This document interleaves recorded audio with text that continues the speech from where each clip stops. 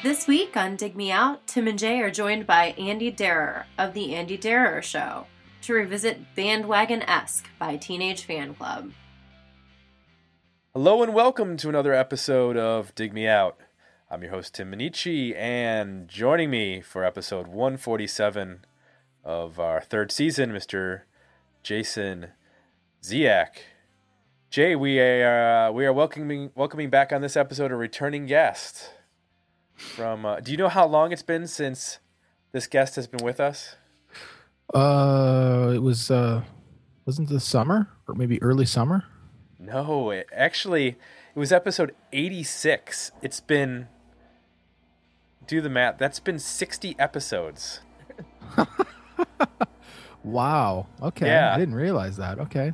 It didn't seem like that was that long ago. Yeah, episode 86 of 2012 was I don't know the exact date, but yeah. So that was a while ago.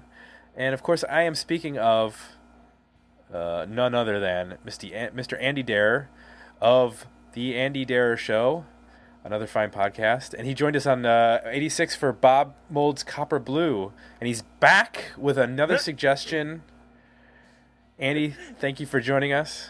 Hey, thank you so much for having me. Hey, Tim. Hey, Jay. Had a blast last time. And, yeah, time flies. I thought that was like spring, but I guess it was last summer, 2012. So. Yeah, it's been a while. That 60 episodes go like nothing. Almost like one a week. Nice. Yeah, I'm about to celebrate my 100th. I take my time with them, though. You guys are more regular. I take some weeks off here and there. But, we're doing 100 episodes in November, so just want to thank everybody who's helped out. You guys, Tim was on my show this spring, I think. Yep. And, yeah, Jay, if you want to come on whenever you're ready. So cool. We're regular. We're like the Metamucil of podcasts. We're not always good, but we're always there. Yeah. Nice. Sounds good. People ask me if I like to podcast. I say it is the easiest work ever imaginable, and I have a blast doing it. So there you go. That's true. Yeah. So the album that you brought to the table, as I mentioned before we started the show, this is one that's been on our radar for a long time, and we just never got around to it because it's really a perfect pick for this podcast and for our listenership, and it's Teenage Fanclub's 1991 album Bandwagonesque. And I'm sure that people are familiar with it. There's some interesting bits and pieces, though, that people might not remember. Andy, what was one of the things that you mentioned before we were talking about this record? I called it unheralded and unloved. Even though at the turn of 1992, for the year of 1991, Spin named it the number one album of 1991. And that's just kind of crazy because you had Nevermind, you got 10, you got Out of Time, you got Loveless, you got so many things. So I did see it was released in like November, and that's a good time to release an album because you're still fresh in all the critics' minds, so that helps get you to the top too. So. Yeah, this is sort of like if I don't remember the year. I know that there are years in the Oscars where they're like, The Godfather lost to this movie, although it didn't. But I know that there are other years where like people are like, I can't believe this movie didn't win Best Picture and this other movie won, even though that movie is completely fine. But it was like the movie that didn't win became sort of legendary and heralded as a classic of film or something like that. That's sort of this year in terms of Spin picking this album. You're up against Loveless, Nevermind, Out of Time, 10. I mean, those are gigantic albums, and this little Scottish band put out a power pop record, a noisy power pop record, and we're the number one album according to Spin. So to add to that roster, just I'm looking at the list real fast here. You also have Soundgarden, Bad Motorfinger, Smashing Pumpkins, Gish, Metallica. It's like, are you kidding me? I mean, in terms of like all these records, use your Guns N' Roses, use your Illusions 1 and 2. Yeah, It makes me look at 2013 and be like, come on, guys, get your shit together. Yeah. I know. Exactly. It's kind of ridiculous. It is. I think we talk about this in the show from time to time. I have a hard time with the time frame sometimes. Like the years start to blur together. And It's always fun to look at these lists and remind yourself that all these albums came out in 91. I always think of like, this is a span of like, these records came out between like 90 and 94. It's like, no, they all came out in 91. It's crazy. Yeah, that's a murderer's row of albums right there in terms of, you got a lot to live up to to try to match that year. So I think this would be a good point, since we're going back in time, to actually revisit briefly Teenage Fanclub's history. History of the band. They formed in Bellshill, Scotland in 1989. Norman Blake, Raymond McGinley, Gerard Love, and Francis McDonald. There was a rotation of drummers. Brendan O'Hare and Paul Quinn would also play drums, and then Francis McDonald is back in the band playing drums currently. They released 9 albums starting in 1990 with A Catholic Education. Then they released The King in 1991, just before Bandwagonesque. And I guess the story is they basically recorded Bandwagonesque and then had extra time in the studio. So they banged out a second album, and it was going to be released basically as like a fan club issue, and they were going to do it at like a cheap version, like a prequel album essentially. But Creation Records is like, no, we're just going to put it out as an album. So while they didn't really want The King to come out as a full-length record, it did before Bandwagonesque, so there you go. Bandwagonesque peaked at number 22 in the UK and number 137 in the US. Their fourth album, 13, came out in 1993. Grand Prix came out in 1995. Songs from Northern Britain in 1997. Howdy in 2000. Words of Wisdom and Hope in 2002. Man-Made in 2005, and then they returned after a 5-year hiatus with Shadows in 2010. Want to remind everybody, if they want to if they want to recommend an album for us to review, head on over to request a review page at digmeoutpodcast.com. We got some feedback. I want to chime in, though, before I go to the Facebook feedback, that my wife gave feedback on this album. And specifically, it ties into something that Chip Copeland said. He said, best concert I think I've seen was Teenage Fanclub opening for Radiohead. Well, my wife also saw Teenage Fanclub open for Radiohead on this tour. She saw them at a high school in Lorain, Ohio. And she said it was one of the worst opening bands she'd ever seen. Wait, yeah, I was going to add that I also saw them on the OK Computer tour opening up for Radiohead. You said she saw them this early in their career, or in 97? She saw them early. Huh. And Teenage Fanclub, well, I don't know if it was for this tour but it was early Radiohead. And she was going to see Radiohead. I'm guessing it was the Creep era. And she saw them, and she said they were noisy and annoying. And it just made me laugh, because it's the complete opposite of what Chip said in terms of his best concert that he'd ever seen. To continue on with what he said, this album makes me appreciate the songcraft more than Nirvana did. Alcoholiday made me realize I needed to break up with my first girlfriend and to not get invested in young love. Jeez. There you go. Dimitri Dumitri said, it's funny you said that. Oh, well, I got to go to Austin Hall first.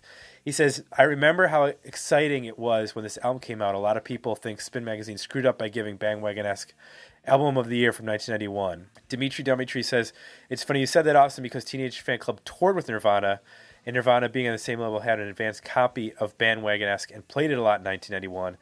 And I have read that at the time, Kurt Cobain said he thought the Teenage Fanclub was the best band in the world. And he was in love with this record. And then Joe Royland says, damn, what can I say that Austin did already? Great album. They did a cool cover of Madonna's Like a Virgin as a B-side to What You Do to Me, a favorite album of the 90s. Nice. So I'm going to lubricate my my pipes here and try to get the voice back a little bit. So we've covered the Facebook feedback. We've covered the history. We've ramped this thing up. Andy, you were the person that brought this record to us. So why don't you talk about revisiting this record and your thoughts on it, and more importantly, we were talked about where this sort of landed in 1991. There was a power pop movement in the 90s with bands like people like Matthew Sweet and the Posies, with the more popular end of it, and then there were some of the more underground bands like Velvet Crush and Sloan, exactly.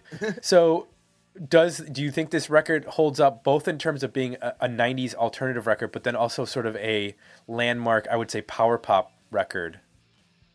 Yeah, I'd say it's more of a power pop record. I don't think it really fits in with the grunge, the whole dark and despair of the early 90s, I kind of missed it the first way around, and I was a big Britpop guy in the mid 90s, 95, 96. And still, I wasn't really, turned on to it too much. I'd heard things here and there, but I wasn't really a fan. Took for me to get into Big Star. And as it says, a lot of critics call this Big Star's fourth album. And they're another unheralded band. They played to audiences of 100 people a lot. And these guys also are pretty unheralded the same way when they come to America. They're just opening for people. But yeah, it's definitely got the power pop feel to it. If you're not a Big Star fan, I would say do the research. They got an awesome movie out now, a documentary about their whole career and how they really never got their due. Teenage Fanclub did get their due. I mean, they're on David Geffen with Nirvana at the same time. Kurt's a fan. But yeah, at the same point, you ask a lot of music fans, I don't think they could name one Teenage Fanclub song that was a huge hit, Exactly. Maybe What You Do to Me, which when I went back and started researching it, I found it actually didn't chart in the U.S., and I always thought of that as being their biggest single.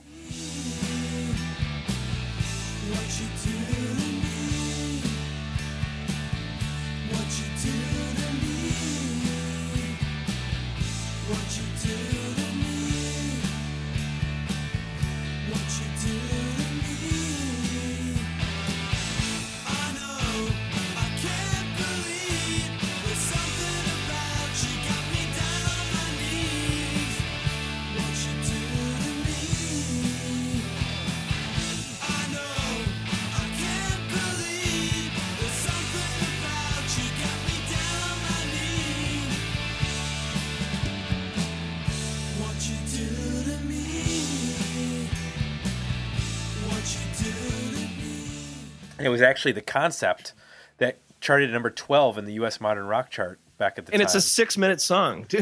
Yeah. And I think it's found a place in sort of pop culture history as well. It was featured in the movie Young Adult with Patton Oswalt and Charlize Theron. It has a sort of a prominent role in that movie in terms of her character. And then in terms of, I guess, the songwriting and the, sometimes power pop gets dismissed because of the pop element, and it's a little bit of the disposable aspect of pop music. Did you find in going back that these songs stood up in the same way? Because I can see where a person might take a song like What You Do to Me, which is 2 minutes long. It's not a very complex song. It's kind of repetitive, even for the 2 minutes. And they might dismiss it and say, well, it's just pop music and it's not as relevant in terms of way that a Nirvana's Nevermind is culturally relevant. Agree or disagree? I would agree with that because Nirvana bred dozens and dozens of sound-alikes, and Teenage Fanclub, I can only name 3 or 4 or 5 sound-alikes, right. Sloan, as I said, and stuff like that. Like the Rembrandts, maybe, I don't know. But or Della Mitri, that's another one. Stuff like that. But yeah, it didn't have the cultural prominence, didn't start a fashion like grunge did. But at the same point, I go back and listen to it. I love, 95% of these tracks here. So, Jay, you were familiar with this record, correct? I was. All right. So going back, I don't know how recently you had listened to it prior to us dinging it out, but what's your take on Bandwagonesque? Are you back on the bandwagon? Well, this was a record that I remember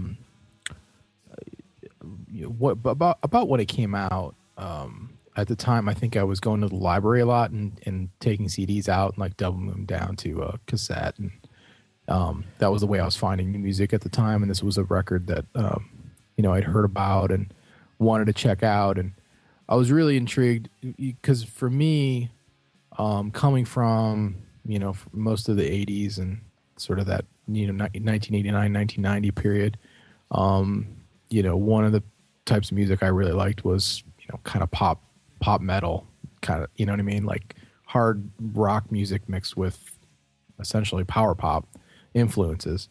So for me, a band like this kind of was a natural transition for me, getting more into like alternative music in terms of the harmonies. I also grew up to listen to a lot of Beatles, so there was a lot of familiarity there in terms of the harmonies and the melodies and just the pop hooks. So I remember spending quite a bit of time with it then, and enjoyed it on a certain level, and I found it really interesting. And I kind of put it away for a long time and didn't really go back to it. It would pop up on my radar, as they released 13 and a couple other records. Every couple of years it seemed like they would kind of pop up, and then I would remember this record and go back and revisit it. But it wasn't until the last several years that it really kind of started to make its way back into more regular listening. For this review, it's probably the most time I've spent really focused on the whole record and trying to pull it apart. I think what's interesting for me, it's one of those records where I agree with everything you guys have said so far. I think the songwriting in a lot of cases is it's brilliant. I think the harmonies are gorgeous and hooky as hell. I think a song like What You Do to Me, when you break it down, it's two alternating parts. You know what I mean? Like there's nothing really to it, but they're so hooky and they're so well done that you don't even notice it until you really analyze it. So to be able to pull that kind of stuff off, I appreciate. I think the thing though about it that I've struggled with over the years listening to it, and I still struggle with a little bit now, is that I find the production kind of odd when you analyze it. And I think it's the element that has prevented the album from really becoming like me really absorbing it. Because I would describe this as a bit of a fader for me. So I'll put it on and really get into the beginnings of songs, and I'll kind of pay attention here and there. But I also find myself kind of fading out on some of the stuff, and I don't think it's the songwriting, and I don't think it's the playing. I think it's the production of the record. And as I broke it down, when I was listening to it recently,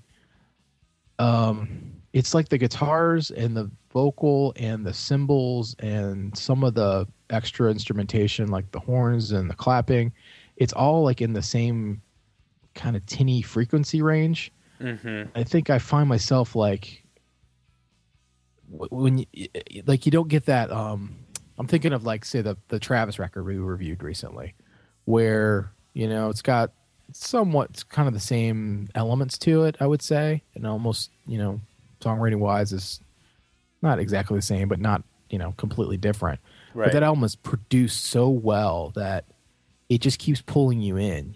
So like an instrument comes in and it just sounds so warm and great, and it kind of grabs your ear, and you pay attention to that, and it kind of pulls you around a little bit and involves you in the mix and into this the overall production and the songs.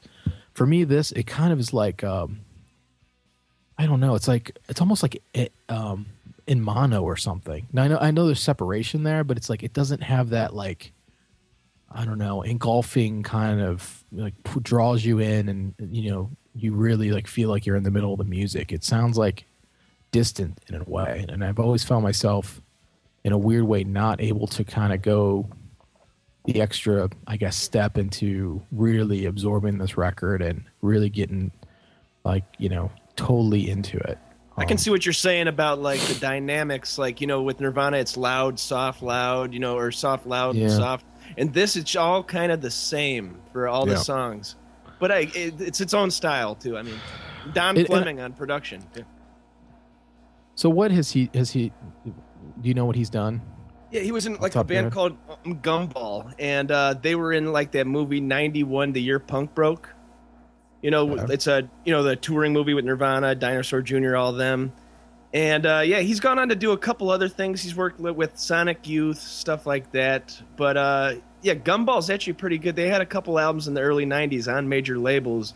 But I can see what you're saying about there's not a lot of contrast in sounds. It's kind of just a steady feeling the whole way through almost. So. Well, it's kind of produced like a shoegaze record would be produced, but they're not a shoegaze band. You know what I mean? Right. So you get this this very chimey, almost brittle sounding guitar, and the guitars are very loud. I mean, the bass is there, but it's very much about those guitars, and they're kind of washy, and then the cymbals are like up at the front, like kind of loud, and so you just get like this layer of washy.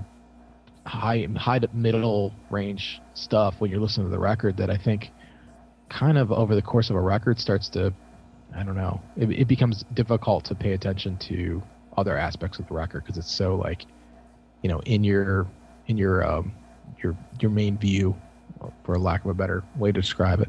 Yeah, I totally agree. I was gonna just chime in a little bit. I think some of that brittle and sort of mid-rangey tinniness reminded me a lot of, I was getting on certain songs, especially like Guiding Star, this Jesus and Mary Chain kind of feel, which I didn't really get when I heard this record back in the day, and it didn't really connect with me all that well. And then it wasn't until like the 2000s where I sort of developed more of an appreciation for power pop that I was able to go back and like, okay, now I'm getting this record. Like, it's finally starting to make some sense to me. But the thing I didn't pick up back then, which I pick up now, is like that noise, but Beach Boy pop, twisted sound of to the Jesus and Mary Chain. And that's what I think they were going for somewhat with the production on this record. Because that's what those Jesus and Mary Chain records sound like. They're a little thin, and they're a little bit tinny. So it kind of makes sense to me that that's what this sounds like, because obviously in comparison to like when we did that Velvet Crush record, that's a very warm record. There's, and I'm sure that sounds awesome on vinyl, but it's a different kind of power pop than what this is. And they're not afraid to let the guitars feed back and do a lot of crazy noise. Track 2, Satan, is a perfect example. It's just 2 minutes of like noisy feedback, or a minute and a half, I should say. Yeah. And they do that throughout the record, adding in, whether it's in intros of songs or adding it actually into the verses or solos, where they're bringing in this element of a little bit of chaos, which Big Star approached, but I think they did it more from a psychedelic angle, especially on the third album. They weren't really a noisy band in the same way that Teenage Fanclub is approaching it. And it's, I think they're also bringing in some Dinosaur Jr., that 80s noisy, tinny sounding Dinosaur Jr. sound, before J Mascis refined it for like the Where You Been and Without a Sound albums. So I think those are two big influences on this record, especially in the guitar playing. I hear that when they do the solos and some of the leads that are going on, with like the big bends and stuff like that, remind me a lot of J Mascis's playing. Yeah, like another weird thing is that it's 3 different songwriters that all get their own shine at one point in the record. It's not just like, Billy Corgan writing all the songs, or Kurt Cobain, or all that stuff. And another, other than a few like vocal notes, there's not a lot of difference in the songwriting. Like, not that that's a bad thing, but it's an incredibly consistent record. Yeah. I could not call which one would write. I tried doing that and I couldn't. So that's cool. Yeah. And that's part of what makes the record, I think, so cool, in that the keys, the tempos, the chord progressions. There's similarities there. There's a theme to it. There's a concept around, what the band should sound like. So when you consider that it isn't just one person writing those songs, it's actually three, that's even more impressive, because typically if you have three people writing songs, you kind of get three different styles of songwriting, and then you hold it together with the sound of the band, but they actually keep the sound of the band consistent, and they have three songwriters who write consistently. So you get enough variety, but with it still very much holding together in terms of a distinct sound. It's got to be a rarity in rock having three different singer-songwriters in the same group. I mean, I can't even think of another one. So, I mean, maybe Sonic The Youth. Beatles. The Beatles. Oh, the Beatles. Oh, yeah, those guys. Kiss. Now you're going underground on me. Hey, speaking of Kiss, a funny thing I just saw researching this.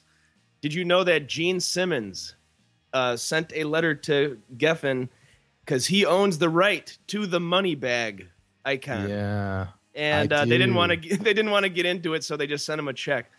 I guess that's in his book. I forgot about that. Yeah, he had a record label at this time and the logo for the record label was essentially a similar graphic to what's on the cover of this record. So it was a money bag with an S on it, $S. And he is very litigious, so. Which I did want to talk about this album cover. WTF. Like, from a design point of view, this is like, it breaks every rule. Yes. It looks like it was made on a computer in 1991. Like Paint, Microsoft Paint or something. Yeah. Compositionally, I'm going to nerd out from a design standpoint here. Compositionally, like, the bag being centered and so close to the border is like the first thing you learn not to do in design school. Like, it breaks every possible rule, but in a weird way, I guess it works because it's very memorable. Like, whenever this is like, when you're flipping through stacks of records or whatever, you're going through a music site, when you see this out of your periphery, like, you immediately identify, oh, that's the Teenage Fanclub album. Right. So in that way it works, but like, it's so ridiculous it almost seems like it's bad on purpose. Maybe that was the point. Who knows? I hope. I'd be curious. I don't know who the designer was, if it was somebody in the band or if they hired someone to do that, but that's we could probably do a whole show just on album covers of you could landmark album or memorable. I want to say landmark. So let me ask you guys this: retrospect, did Spin make a mistake, or is this actually worthy of being the album of 1991? Andy, I'll let you take that one first. Yeah, they made a mistake. Yep. But it's all good. I mean, there was a lot of competition. There's a lot of good stuff in that year.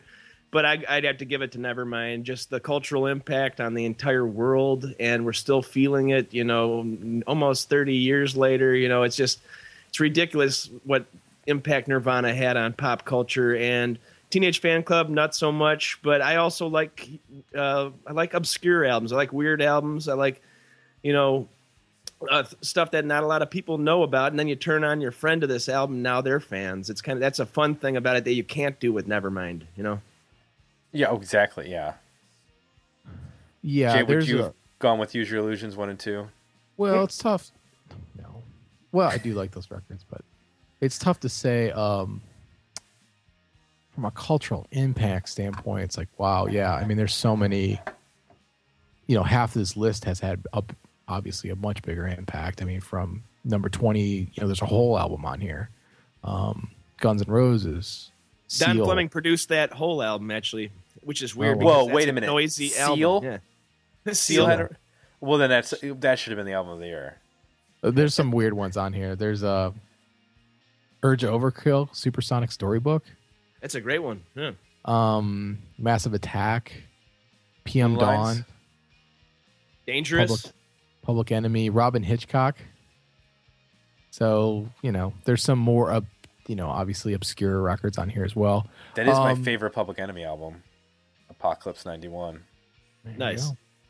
So obviously, is it the best? I mean, it's such a subjective thing. You know what I mean? So I don't even know what their criteria is for when they're making this list. Like if they're trying to say like this is going to have the biggest cultural impact, or if this is the most important in terms of influence. I mean, I think this band did influence a lot of other bands. I think Sloan probably, was influenced by them, because if you listen to the first Sloan record, it doesn't really sound like this. At least my memory of the first record doesn't sound like this, but their middle era stuff very much sounds like this. Mm-hmm. They got way more pop oriented and kind of got less noisy. Like how about this? Like the editor of Spin. Maybe it was like a perfect storm of he breaks up with his girlfriend. He goes out for a night on the town. He comes home to the new Teenage Fanclub album he hadn't heard before, and it fits right, And then it's time to make that pick a week later, and it's fresh in his mind, and that's what he went with. Maybe it's something personal like that. I don't know. We'll go with that. And they're probably doing we talked about the NME thing. Tim and I have talked about this in the past, where like part of their thing is they try to guess who's going to be big, and then they try to make them big so that they can be the place that says, oh, we made that band big. We told you they were going to be big. So there's a little bit of like them trying to, game the system a little bit and to be able to take credit Arctic for it. So I bet. Yeah, exactly. Exactly. I'm sure there's some of that going on too. So. But I think Teenage Fanclub had the songs to back it up, where I don't think that Arctic Monkeys have. Oh, sure. Yeah, I mean, I think this is a significant record. Does it deserve to be in the top 20 of 1991? Probably. But number one is kind of a stretch when you've got Nirvana, Nevermind, and even that, like that Soundgarden record. I mean, you could even make the case that, how many are the Pumpkins? I mean, those three records alone, how many other bands did those influence? I mean, to be honest with you, Metallica's Metallica album, geez.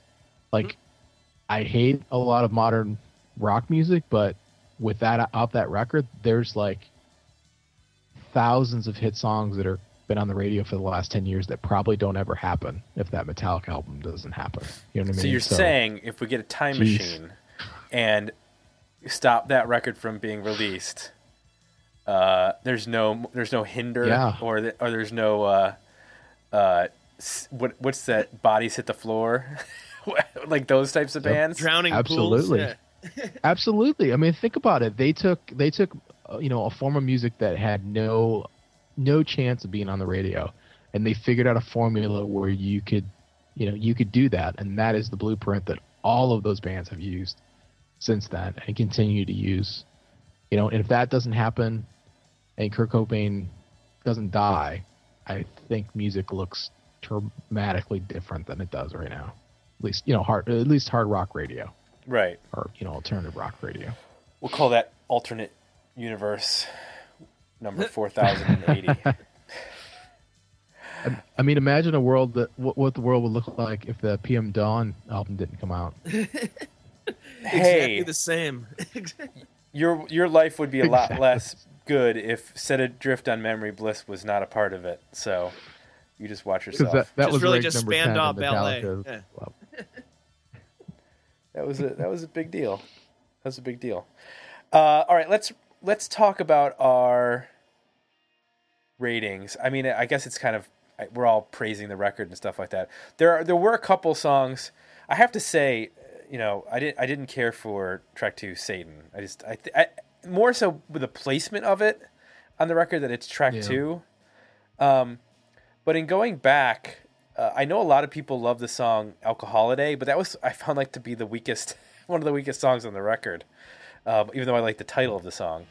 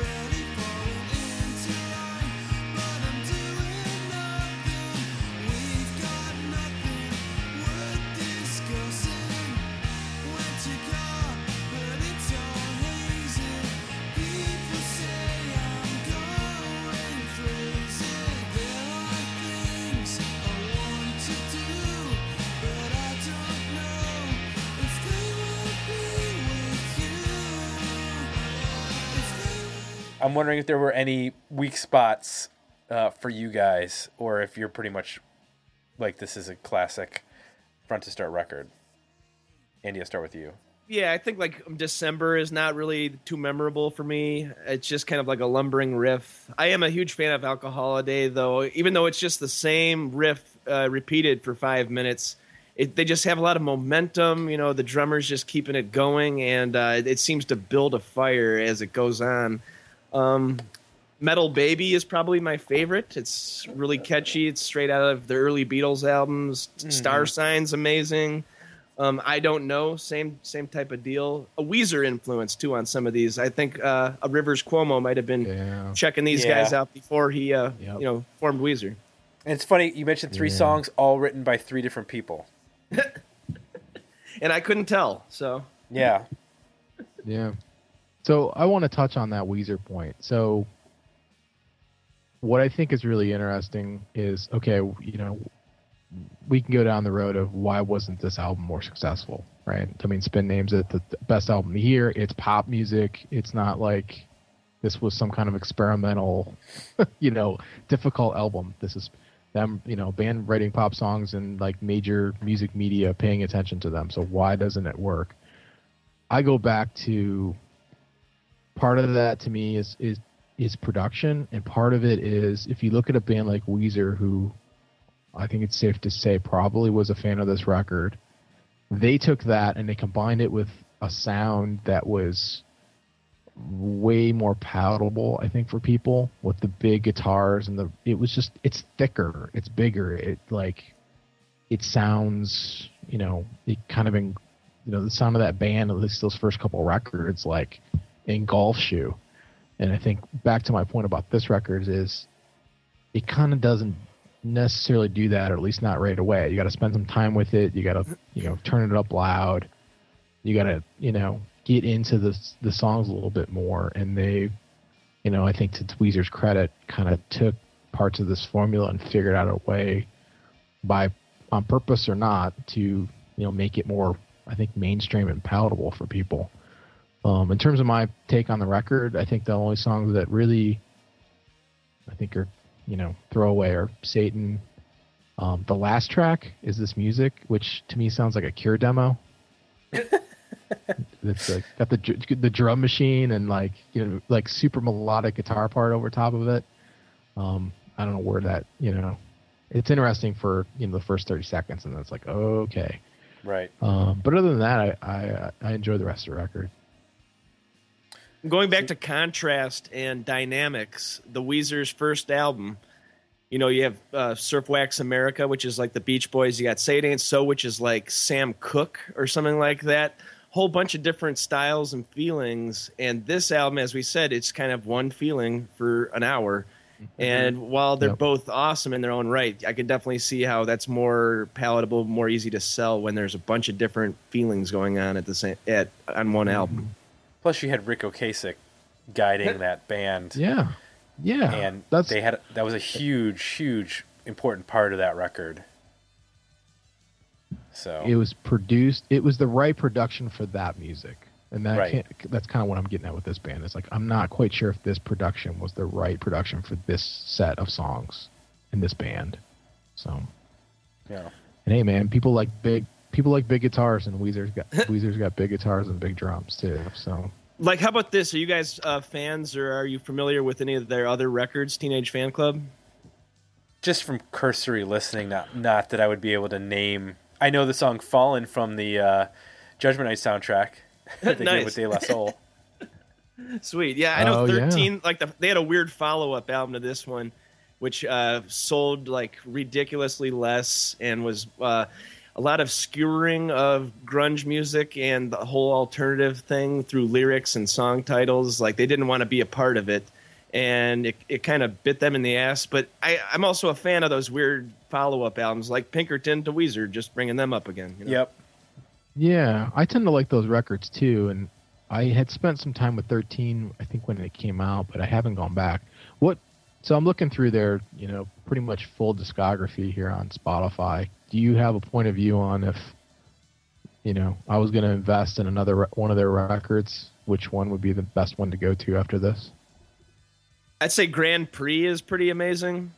Okay. That one and 13 are probably the best. I'm unfamiliar with pretty much any other ones. I think I listened to their brand new one or their one from a year or two ago, but it seemed like they were kind of treading water a little bit. But yeah, Grand Prix is a good listen. A lot of bird sounds on there, like the band The Byrds, you know. Oh, okay. I remember songs from Northern Britain getting a lot of love because I think it was the time of like Travis and Oasis. Yeah, that's when I saw them, and they were pretty impeccable live. So, okay, cool. All right, well, I think that gives us a good ending point with Teenage Fanclub and their legendary album Bandwagonesque, more so for its history than for its album sales, but and for the album cover, yes, and for its designer. Inducing raged album cover. I want to remind people that they can, of course, go to digmeoutpodcast.com, request a review page to request an album, and they should hit up our iTunes page for leaving us some feedback on our episodes. And I want to remind everybody they need to go to theandydareshow.com to listen to our guests' podcast. Yeah, I was going to ask you guys. I just recently, on my latest episode, interviewed like the director of the new movie about Silkworm. You guys familiar with Silkworm being 90s guys?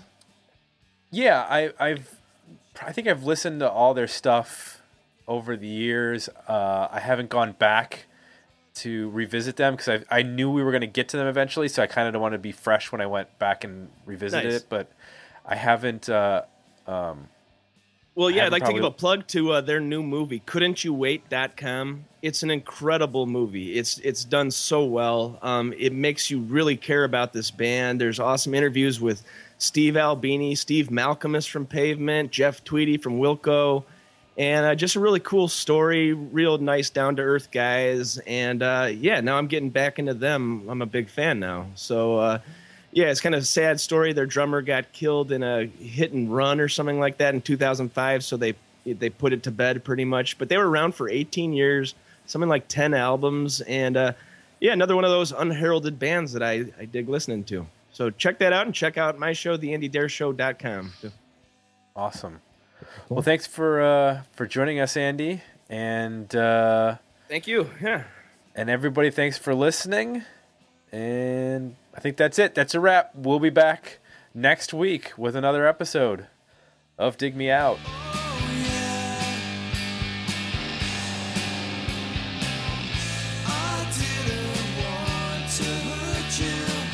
Join the conversation about this episode at digmeoutpodcast.com, where you can find links to our Facebook page and Twitter feed, as well as links to our request a review and merchandise pages.